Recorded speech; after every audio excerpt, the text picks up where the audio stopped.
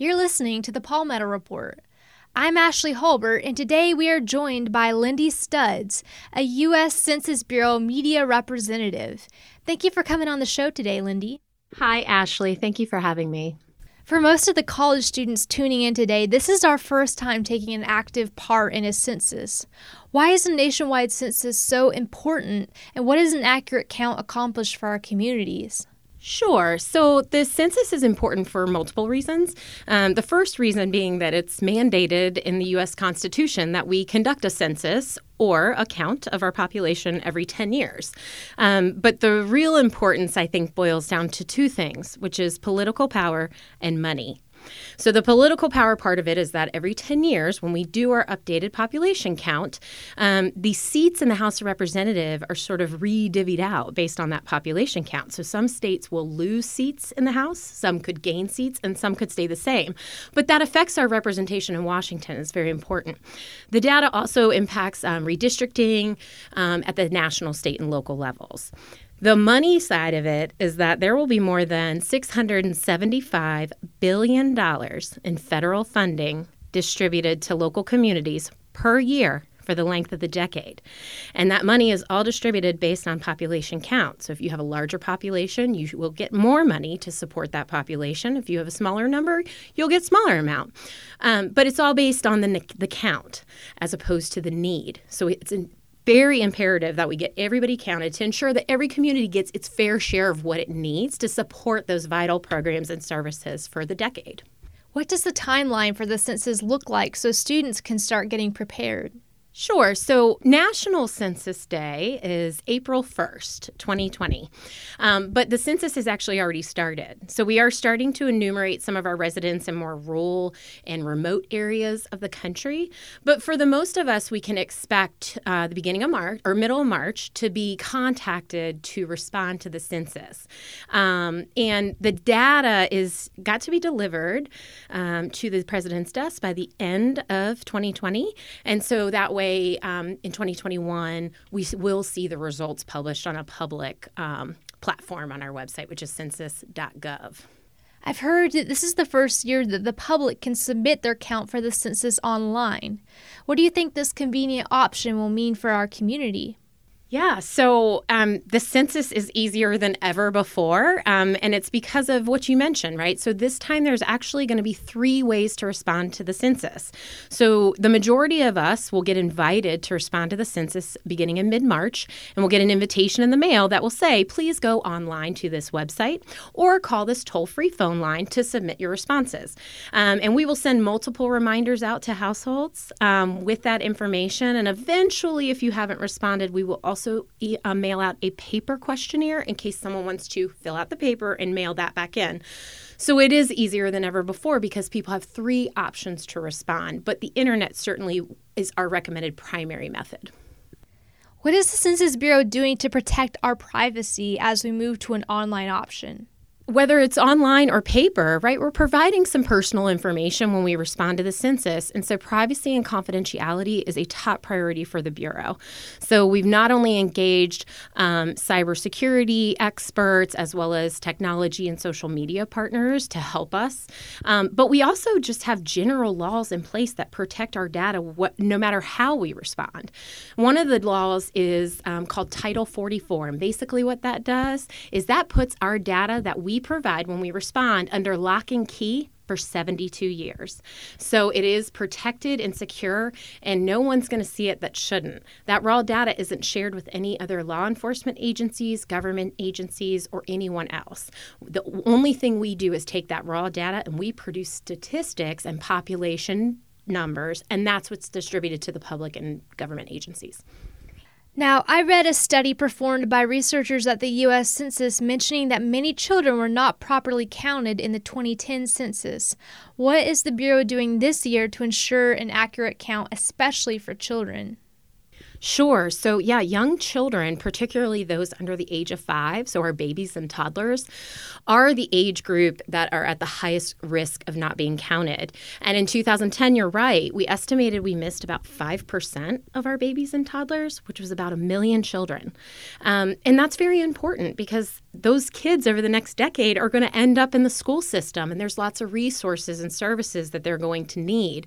So we are engaging community leaders and partners in every community that work with not only parents and guardians of those age groups, but work with them, whether it be healthcare, early childhood education, things of that nature, to help spread the word and make sure we get them counted. Sadly, we have a significant homeless population here in Rock Hill. What can be done to ensure that every person in our county, including those who are experiencing homelessness, are counted in the 2020 census? Sure. So that's a really great question, Ashley, because it helps me remind everyone that everyone counts during a census, and that includes those experiencing homelessness. So we will have multiple operations in place to help enumerate that population. We do have something called our service-based enumeration operation, and that's where we partner with service-based organizations within local communities that work with that population on a daily basis, right? Your shelters, your laundry and shower services, your soup kitchens, things like that, to identify where that population is and help us get them counted, because there are so many vital services and programs that are funded by those federal dollars, and we want to make sure those communities get there. So we will partner with those service-based organizations to ensure that everyone, including those experiencing homelessness, get counted. Now, I know there was a big hot topic over the past year about whether or not there would be an immigration question on the census. Can you tell us a little bit about what was decided? Yeah, and I think a lot of people have questions about that still, because the citizenship or the possibility of a citizenship question on the census was a hot topic last year. And the Supreme Court's decided in the summer of 2019 that the citizenship question would not be included on the census. So no one's going to be asked to establish whether or not, to establish their status. You're just going to be asked things like your name, your age, birth date, race, ethnicity, sex, and relationship to other people that you live with. So it's just very basic information. So that's important. I will say, though, for some of our foreign-born residents, right, folks who may not be English speakers as their first language, one of the ways we've tried to make this census easy for them is that the online form, as well as the toll-free phone line people can call, that is going to be supported in 13 languages.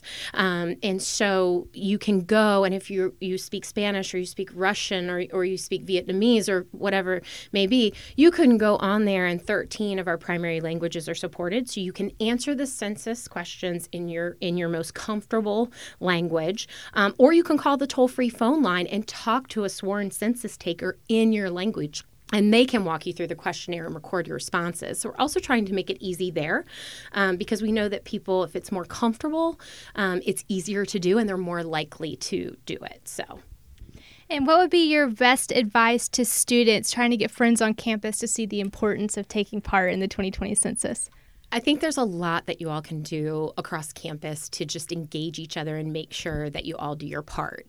So there's a couple things. First of all, we are still hiring for those census taker jobs.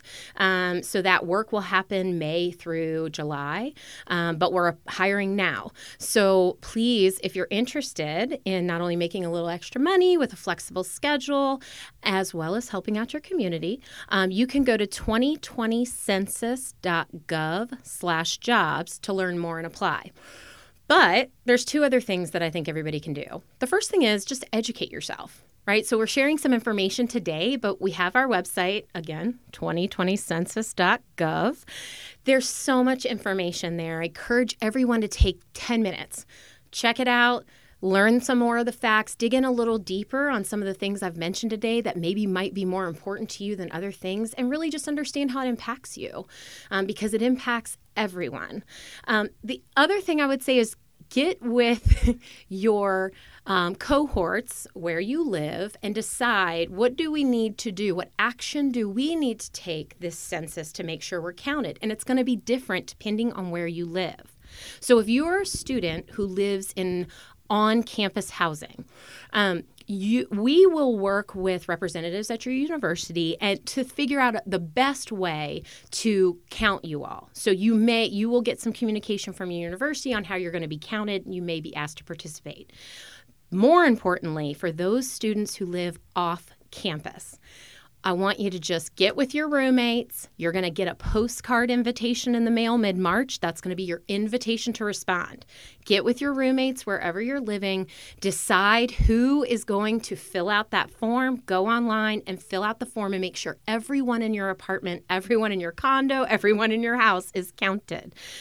That's the biggest thing, is just coordination, because we want to make sure you're counted so you all get your fair share of what you need here at the Community for Winthrop University and the surrounding area. Great. Thank you so much for coming on the show today. Thank you so much, Ashley. That was Lindy Studs, a media representative for the U.S. Census Bureau, talking about what we can expect from the census in the next few weeks. You're listening to the Palmetto Report.